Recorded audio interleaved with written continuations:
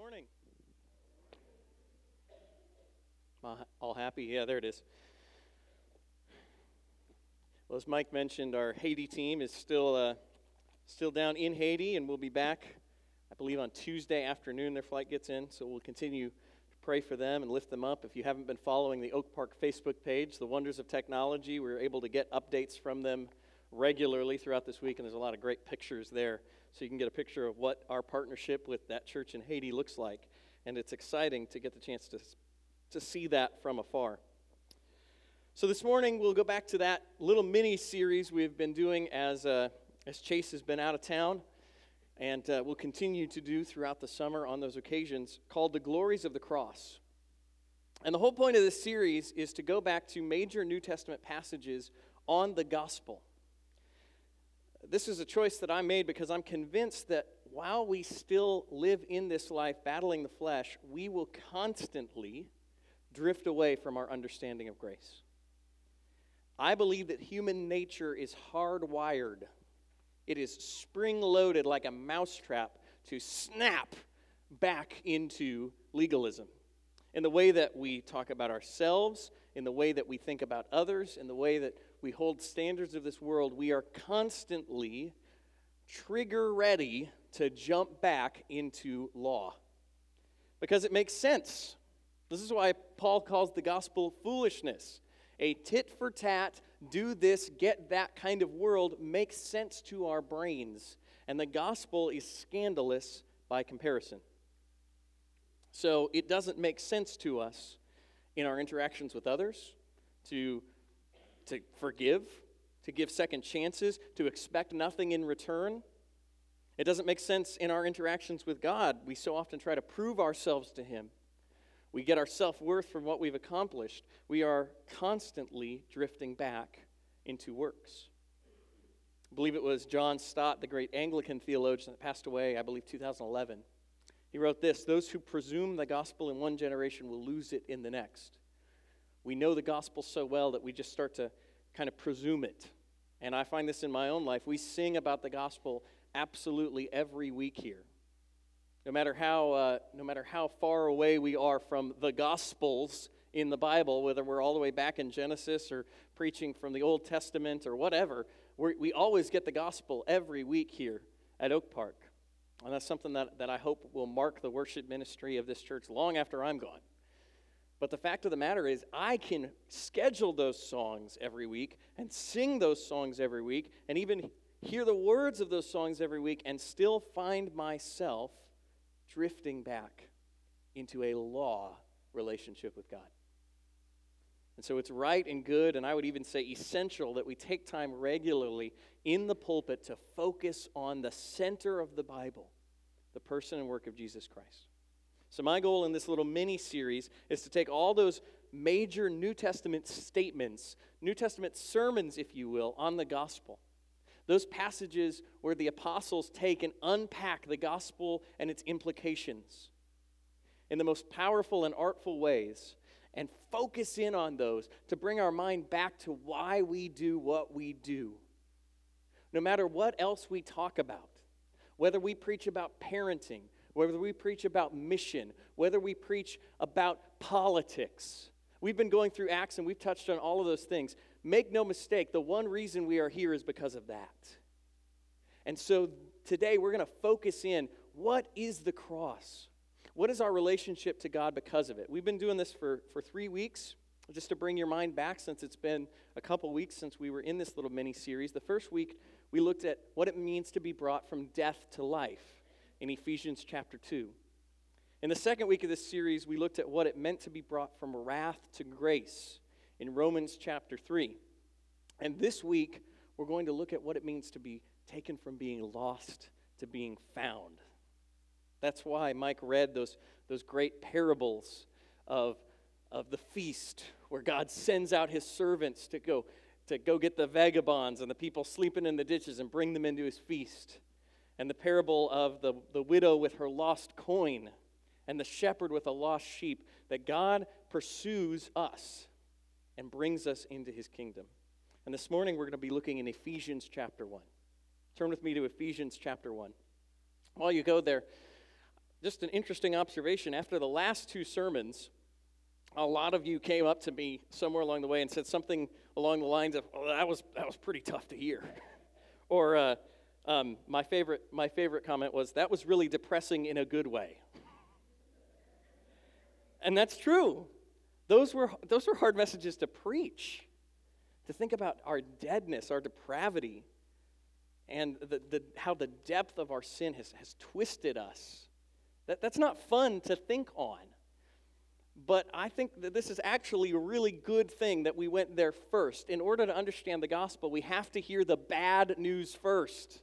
Because until we understand the depth of our depravity, we don't understand the heights of grace. I think this is one of the things that many false teachers will twist today in order to remove the scandal of the gospel. I don't want to drop names just for name's sake, but part of the pastoral role is to protect people. And so I'm going to name drop a little bit this morning, because I think being that he's one of the most visible pastors in the country and makes some of these errors you need to know. So I hate to do it, but let's talk about Joel Osteen, all right? Now, here's the interesting thing. Joel Osteen says some wonderful things about God. He says some true things about God. He talks about the goodness of God. He talks about how much God loves you, and he uses the Bible to do it. That's why it's so weird. It's hard to, you can't hate that guy. He's likable. He's a very nice guy. He's saying good things. The thing is, he never says the bad news. He just leaves that out, takes away the scandal of the gospel. And I can understand why you would be tempted to do that. The bad news is hard to hear. It was no fun to hear those sermons. It was no fun to preach those sermons. You don't want to hear me yelling in the pulpit, "You're dead in your sins." Nobody likes that. But the truth of the matter is, we have to hear the bad news to understand the good news. If the fire department shows up at your house and it's not burning down, it's an annoyance. If Jesus shows up in your life and you don't need a Savior, it's an invasion. Jesus is going to take over, and unless we understand that we are lost and in need of this Savior, when the house is burning down and the fire department shows up, it's salvation. So unless we understand that apart from Christ, our lives are burning down, when he shows up, it will feel like he's invading. But when we see what we need in Christ, then this is beautiful. And so it's that dark curtain of our brokenness and sin that the drama of the gospel is played out on. It's how we can see the actors clearly. The light of the gospel against the darkness of our sin. And so this morning, here's the fun part. We've done that. We did it for 2 weeks. I hit you hard. And if you weren't here, go back and listen to those. Because this morning, we get to have fun. This morning, everything we're going to look at is desperately good. Look with me at Ephesians chapter 1. And we're going to read verses 3 through 10. Blessed be the God and Father of our Lord Jesus Christ, who has blessed us in Christ with every spiritual blessing in the heavenly places, even as he chose us in him before the foundation of the world, that we should be holy and blameless before him. In love, he predestined us for adoption as sons through Jesus Christ, according to the purpose of his will, to the praise of his glorious grace, with which he has blessed us in the beloved. In him we have redemption through his blood, the forgiveness of our sins according to the riches of his grace, which he lavished on us in all wisdom and insight, making known to us the mystery of his will, according to his purpose, which he set forth in Christ, as a plan for the fullness of time to unite all things in him, things on heaven and things on earth. Let me just read part of that to you again. There's so much there. Blessed be the God and Father of our Lord Jesus Christ, who has blessed us in Christ with every spiritual blessing in the heavenly places, even as he chose us in him before the foundation of the world, that we should be holy and blameless before him in love. He predestined us for adoption as sons through Christ Jesus, according to the purpose of his will, to the praise of his glorious grace. This passage is almost hymn-like as Paul expresses the gospel This is one of my favorite passages in the Bible. I think it is the most beautiful, compact expression of the gospel in all of the Bible. That's why we use it so often as a call to worship here. It expresses so much of what God has done for us, to the praise of his glorious grace. Like I said, it's almost hymn-like. This is what we would call a doxology. I don't like just throwing out Latin words so that you have them, but the idea of doxology is very important. In the Bible, the biblical authors in the epistles will often have a doxology. What is that? Well, it's when you're thinking on something good for a long time, you're thinking about something good, and then you just overflow to saying beautiful praise about it. A great example of this is in Romans chapter 11. Paul does this. Paul does this often where we think of Paul as the great thinker, that, Paul was just sitting around all day long going, think about God, think about God, think about God. Paul was the great praiser. So in Romans chapter 11, Romans chapter 8, 9, and 10, Paul has this massive, compact, logical argument about how God grafts the Gentiles into the Jews, and it was hidden for all of time. But now because of Christ, he's looking back at the Old Testament, and he's able to see how God was hiding these hints throughout the entire Old Testament. Compact, difficult passages of the Bible, Romans 8 through 10. Difficult, confusing, it's tight logic. And after Paul is mulling on this and thinking on this, he gets to chapter 11, verse 33, and he just stops, and it's like he puts down his pen and he goes, "Oh, the depth of the wisdom of God. I've been thinking about it, I've been looking at it, and I can't hold it in anymore. How wise, how smart, how intelligent was this God to hide that beautiful gospel throughout the whole Old Testament, and it took me years to understand it. How smart is God?" That's what a doxology is. It's when you're thinking on the truths about God, and it just bubbles over, and you have to sing something, you have to say something, and this happens throughout the epistles. It's a beautiful picture of it, that these writers were not looking at this with hands off. This wasn't merely something that they thought. This was something that absorbed them, that took them over, that grasped their hearts. And what we have here is a doxology. A little side note, this one's for free. This is why I think thinking about God is really important for every Christian, not just for pastors.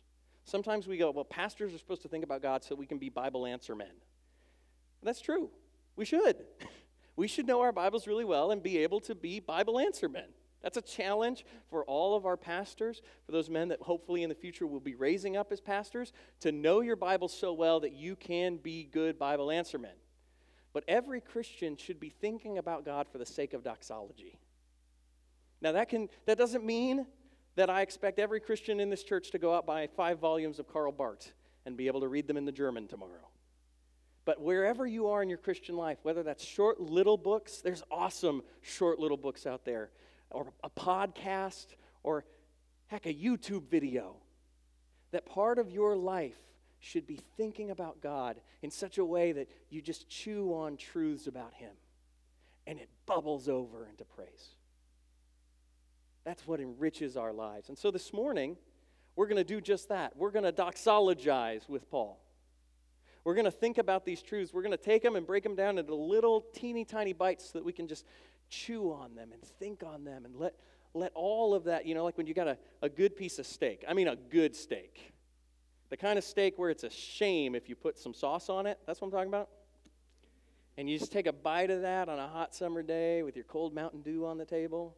And you just let that roll around in your mouth, and you wait for all of the different flavor to come out. That's what we're going to do, is take these truths, put them in our minds, and let them churn until we bubble over into doxology. That's what we do as Christians. Now, the interesting thing is, I just told you that doxology is what you do after you've been thinking about theological truths for a while. You think, praise. This is verse 2. Why, Paul, you've put your doxology in the wrong place. Do you notice that? We started with Ephesians chapter 2. We started the series in Ephesians chapter 2. Chapter 2 is where he tells you all of the why of the gospel, and it should be chapter 2. you were dead in your trespasses and sins, and God made you alive, and then the doxology. But Paul got his book out of order. He put his doxology at the front end. Someone ought to tell him he's epistolizing wrong. Why does he do that? Well, because everything that's going to follow in this book is going to flow out of this beautiful gospel. God is where it starts. What God does for you is where all of what he says in the rest of the book is going to flow. If you look at the structure of Ephesians, you can divide it right down the middle. Chapters 1, 2, and 3, Paul is telling you over and over and over again, this is what God did for you, this is what God did for you, this is what God did for you. And not until chapter 4 does he get to telling us much of anything about what we do. And in chapter 4, he starts every chapter, 4, 5, and 6, with therefore. In other words, because of what God has already done for you, because of all that stuff, because you understand that, because you know that, now you can do something about it.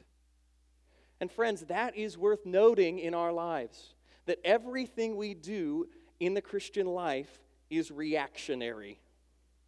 We are reactionary people. That doesn't mean that we're reactionary as the world thinks of us, where every news story gets us up in arms.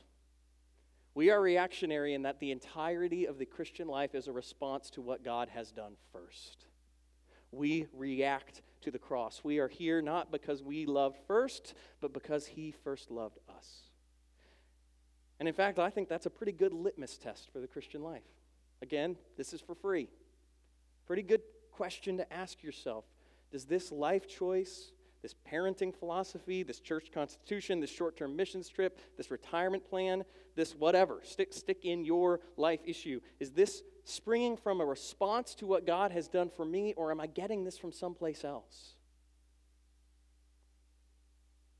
Is this an implication of responding to how God has changed my life, or am I bringing in something alien to that? And those are complex questions. I'm not going to answer all of that for you this morning, because that's a big issue to deal with. But as Christians, that ought to be who we are. Paul opens this book with the saints, the ones made holy in Christ Jesus. Your identity is wrapped up in what God has done for you. And so Paul starts this entire book with this amazing hymn to grace so that we will chew on it, think about it, and then react, respond. So this morning, we're just going to do that. We're going to look at these actions of God and see what he does and how we respond. The main point of this sermon this morning is for you to see. We'll talk about some things that we can do. We'll talk about some things that we can change the way we think, but the main point is to see. To look at what God has done and to glory in a good God who would do that for us, to the praise of his glorious grace.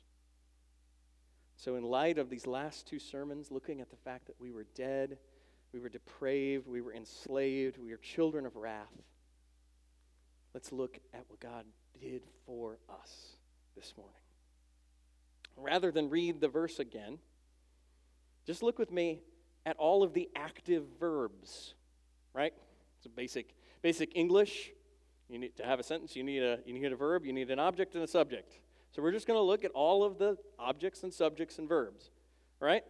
Verse 4, he, being God, chose us. Verse 5, he, God, predestined us. Verse 6, he blessed us in the beloved.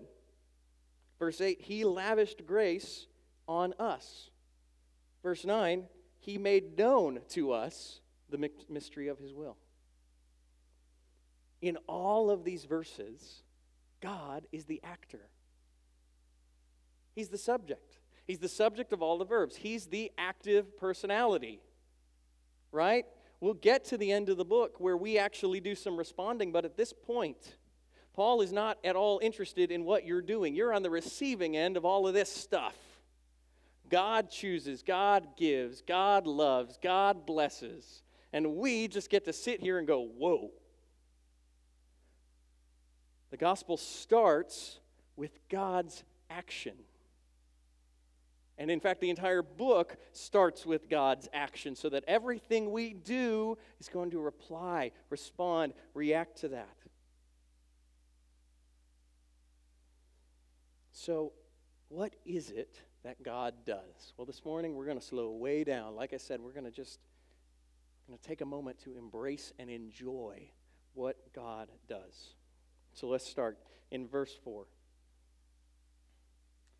In verse 4, I'll start in verse 3 so we can get a little context. Blessed be the God and Father of our Lord Jesus Christ, who has blessed us in Christ with every spiritual blessing in the heavenly places, even as he chose us in him before the foundation of the world, that we should be holy and blameless before him in love.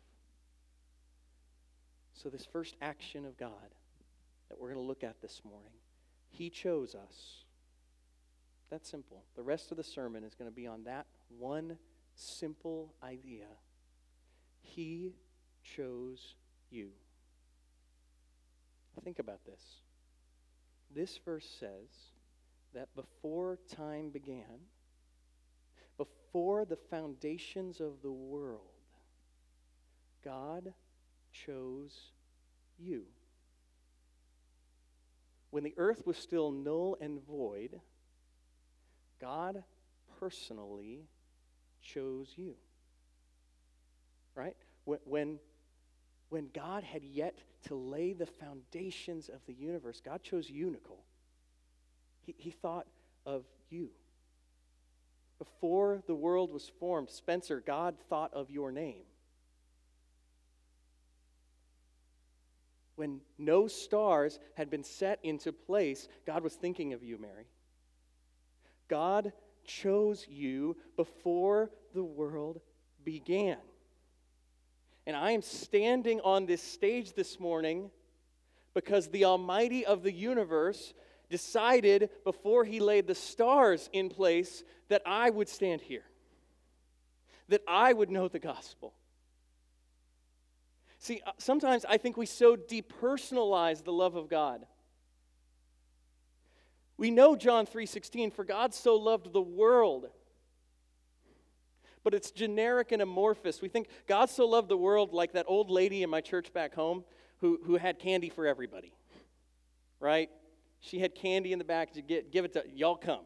Just all comers. God's like that. He loves the world. He's got candy for everybody. Friends, before the foundation of the world was laid, God chose you.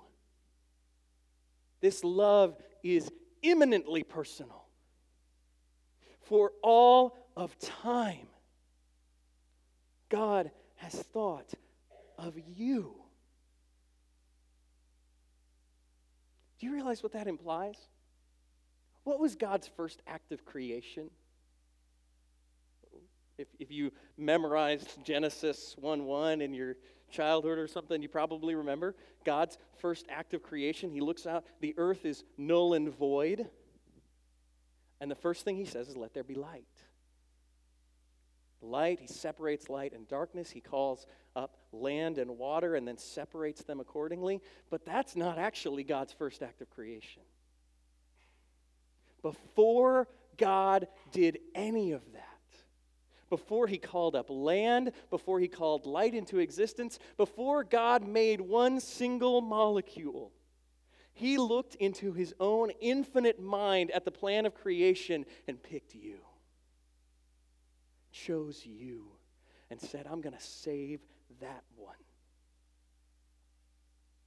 Believer, God's love for you is not flippant or accidental. He didn't fall in love with you. This is the problem. We think of love like we do love. God fell in love with me. And that's really cool when you're a new Christian to think, oh, I'm just so lovable that God fell in love with me. Isn't this great? Until you do something really lousy and you wonder whether or not he might not fall out. Some of you maybe feel like that this morning. You come in and a season of life has just flattened you. And whether it's one big sin or 1,000 little ones, I don't care. You come in and you go, I just don't feel it. I don't know that God loves me. Well, friend, check your calendar. He didn't fall in love with you last week. Before the foundations of the world were laid, he looked into his own infinite mind and said, I want him. I'm going to claim her. She's mine. I love that one. And nothing you can do can change that because he did it before you did anything. He loves you. Do you see how much this God loves you? Do you see how prior his love for you is? He loves you. So often we compare God's love to love that we know that is so flippant and changing and amorphous, but not so with God. Before the foundation of the world, he loved us. And he didn't love us merely in abstraction. There's a method to this love. He loved us, verse 4, he chose us in him. That's being in Christ Jesus. If you look back to verse 3, he tells us who has blessed us in Christ. And that idea of in Christ is going to run through this entire section. In every single verse, he's going to tag it on, lest you forgot about it. In Christ, in him, in him, in him, in him, in him, in the beloved, in him. Throughout this entire section. And then throughout the entire book, lest you forget about it. This is the theological idea we call union with Christ. And it's one of those ideas that even admittedly in my own life is one of those theological ideas I am most disconnected from. What does it mean for me to be in Christ? We can't grasp in our own minds what it means for us to be in, identified with, set in another person. We got us. It's just us. There's no one else with me here. So how do I deal with in Christ? Well, the Bible starts to hint at it in lots of different ways. God is not like us. He's three persons in one. There's realities beyond our minds. And union with Christ is so big that we're not going to be able to tackle the whole idea this morning, but take away this. In Christ means that you are placed within Christ in order to be saved. Christ is the lifeboat in which your salvation is worked. So God didn't just choose you. There's something special about the way he chose you that is connected with Jesus. So why is this important? Well, there's massive implications. There's big books written on union with Christ. We hinted at some of it last time I preached when we talked about what it means to be exalted with Christ, seated with Christ. But this morning I want you to see this. God's love for you is not only personal, he chose you before time began, it's also entirely reasonable. What do I mean by that? Well, there are days where I would like to think that it is marginally reasonable to love me. I'm a pretty lovable guy some days. Do pretty good. And I would like to think that most of you on my good days would be like, gee, golly, that Jamin guy's pretty great. There are days that I am not lovable at all. One of the benefits of being a single guy is you just hide out on those days. Nobody gets to know about them. There are days that I am completely unlovable. And if God's love for me was based on my lovability, even in my most prideful calculation, I'd be running about a 33%. It's a good batting average, but it's not what I want for my salvation. That if God is going to love me based on my lovability on any given day, he's going to love me maybe a third of the time. And when I back up and see that God's standard is holiness, like we talked about the last 2 weeks, pretty much even that evaporates away. So how is it that God's love for us can be reasonable and not blind? Think of love as blind. The only reason we think of love as blind is because we're all messed up, and we got to admit it. Because God loves you in Christ. You remember at Christ's baptism, the sky rips open, and God, the Holy Spirit, in the form of a dove, lands on his shoulder. God the Father speaks from heaven, "This is my beloved Son, in whom I am well pleased." When God saved me, he did so in Christ. I am placed in Christ so that when God looks at me, even on my lousiest days, he is not looking at me. I am in Christ, and so he is able to look down at me and say, well done. This is my son, Jamin, in whom I am well pleased. Because I look at him and I see Jesus, with whom I am well pleased. Jesus is the perfect beloved before the foundations of the world. This is why Jesus can say, and if this doesn't blow your mind, you're not listening. This is why Jesus can say, as the Father has loved me, so have I loved you. The God of all perfection before the foundation of the world, the God from whom love flows out, who perfectly loves in the Trinity, that is the love with which he loves you. Do you know that? We can't grasp it. The same way God loved Jesus, because I am in Jesus, he loves me with that love. That's crazy. He loved me in Christ. The perfect one, the perfect son, completely lovable, completely obedient. God says, I love him. So in the same way, at Christ's baptism, the heavens are ripped open and God says, this is my beloved son. At your baptism, because you are in Christ, God could rip open the heavens and say, this is my beloved son. This is my beloved daughter. He's in Christ. She is in Christ, and I love him. God's love for you cannot wear out because it has been fueled from eternity in Christ. He loves his son perfectly. He will never give up on his son, and you are in his son. Therefore, he will never give up on you. He cannot deny himself. You know, I think this gets really practical in the ways we think about God's love. I'm amazed at how long you can be a Christian and still miss little things. I've been reading through this little book. It's called The Gospel Primer. I give this thing out like hotcakes ever since I started reading it. It's awesome. Last time I gave you a book I don't want you to read. This time I'm giving you a book I really want you to read. It's like 100 pages, and it's repeated. It's got 3 sections. Each of the sections repeat. It's the gospel over and over and over again. He tells the gospel one way, tells the gospel in questions, then he tells the gospel in a story, and then he tells the gospel in a poem. You're supposed to read it every day. And I got to the story section of the gospel, and I hit on these words, and it messed with me. I started to argue with the author a little bit. This is what he says.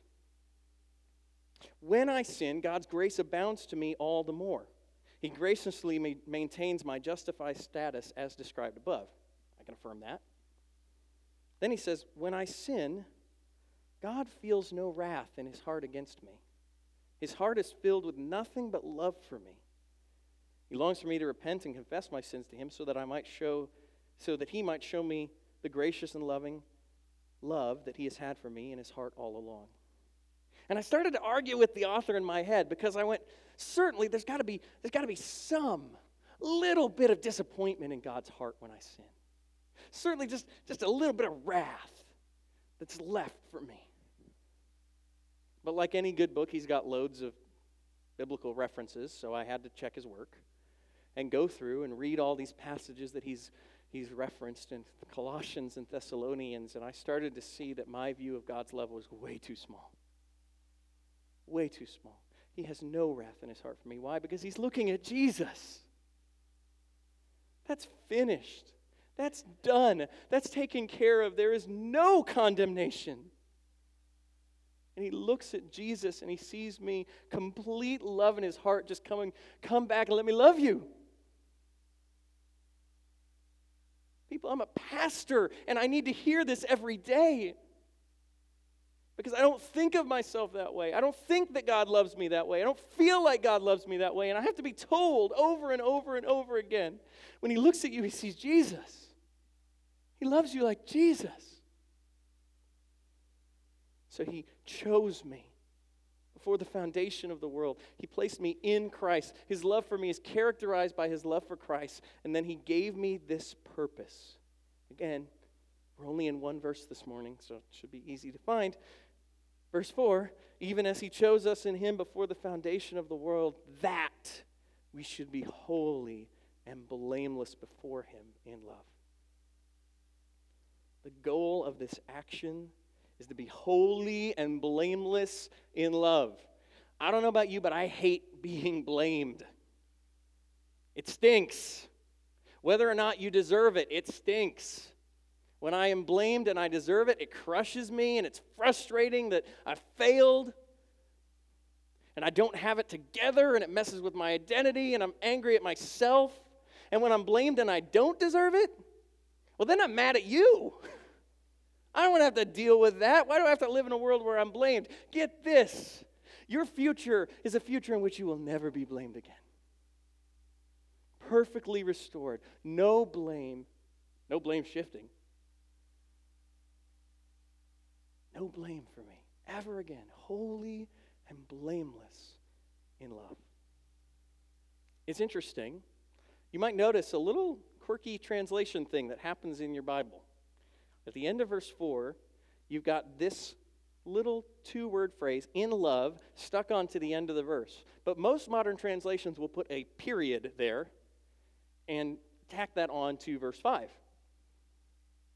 Now, the original Greek text has no punctuation, so neither of these are mistakes.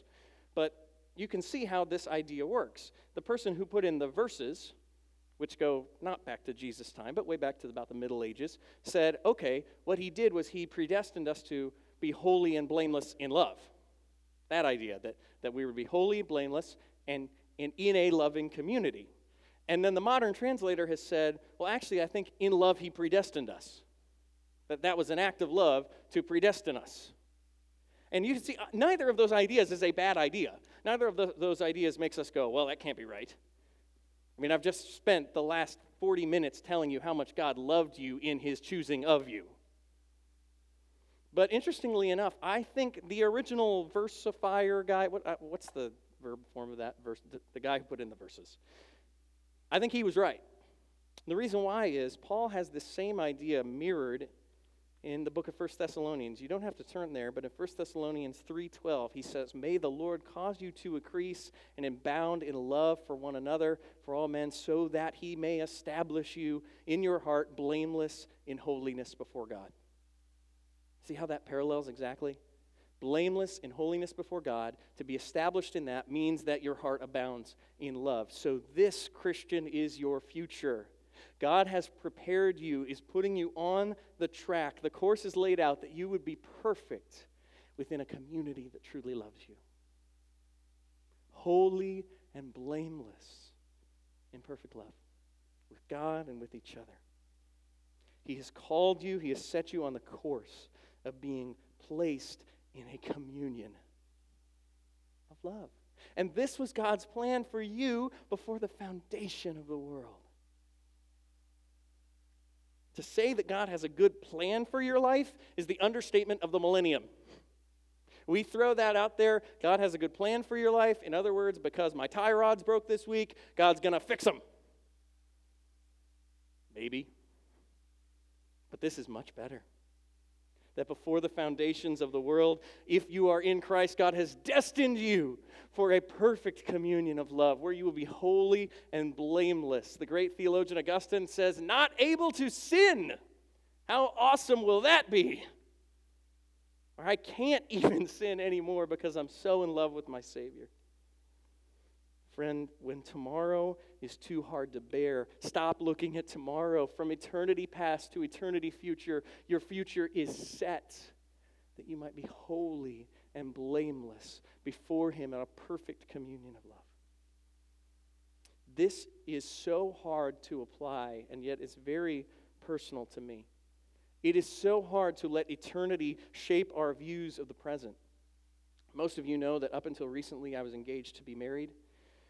This month was supposed to be the big day. And that is not the future that God had for me.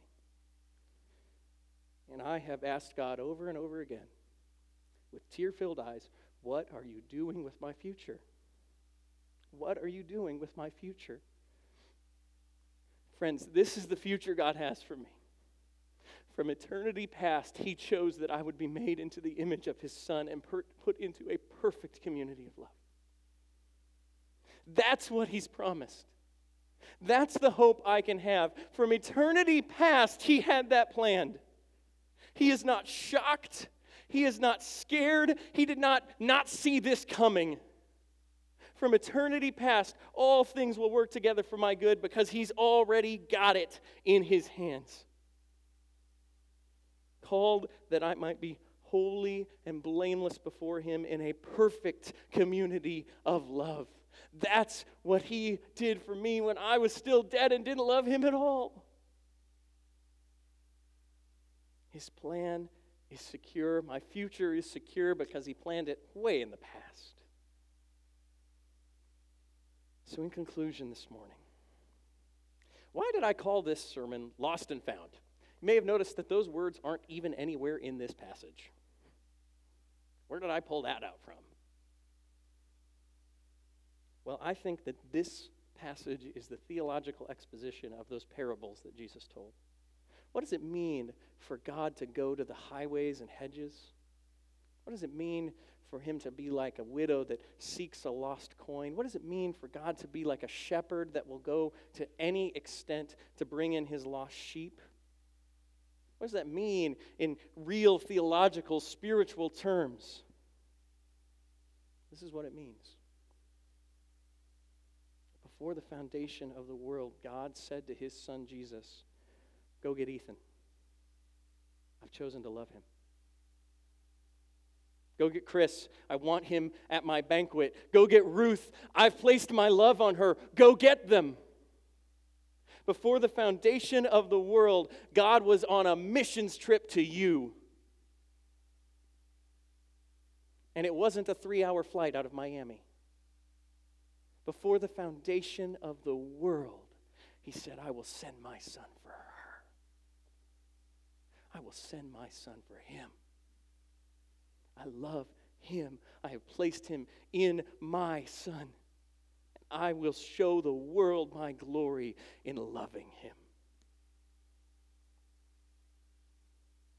So maybe you're here this morning and you are hearing this call from God for the first time. You feel him tugging at your heart. My friend, this is not accidental. This is incredibly personal. God calls us by name. So if you are getting jerked around this morning and you feel him tugging at you, give in. Good luck outrunning him, okay? It'd be easier if you just give in now, because he will call your name, and do not turn away from that. It is beautiful and personal and wonderful. Maybe you're here this morning and he's already gotten your heart, maybe 30 years ago. But you just need to be reminded of how you came. He loved you first. He placed you in his son. And his love has the purpose of making you holy and blameless and perfect and looking just like Christ. Ye fearful saints, fresh courage take. The clouds you so much dread are big with mercy and will break with blessings on your head.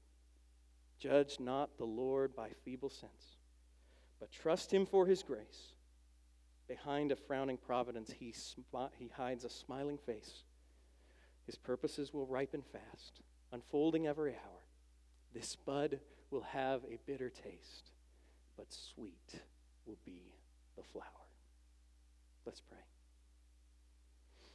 Father, to the praise of your glorious grace that you loved us in Christ before the foundations of the world.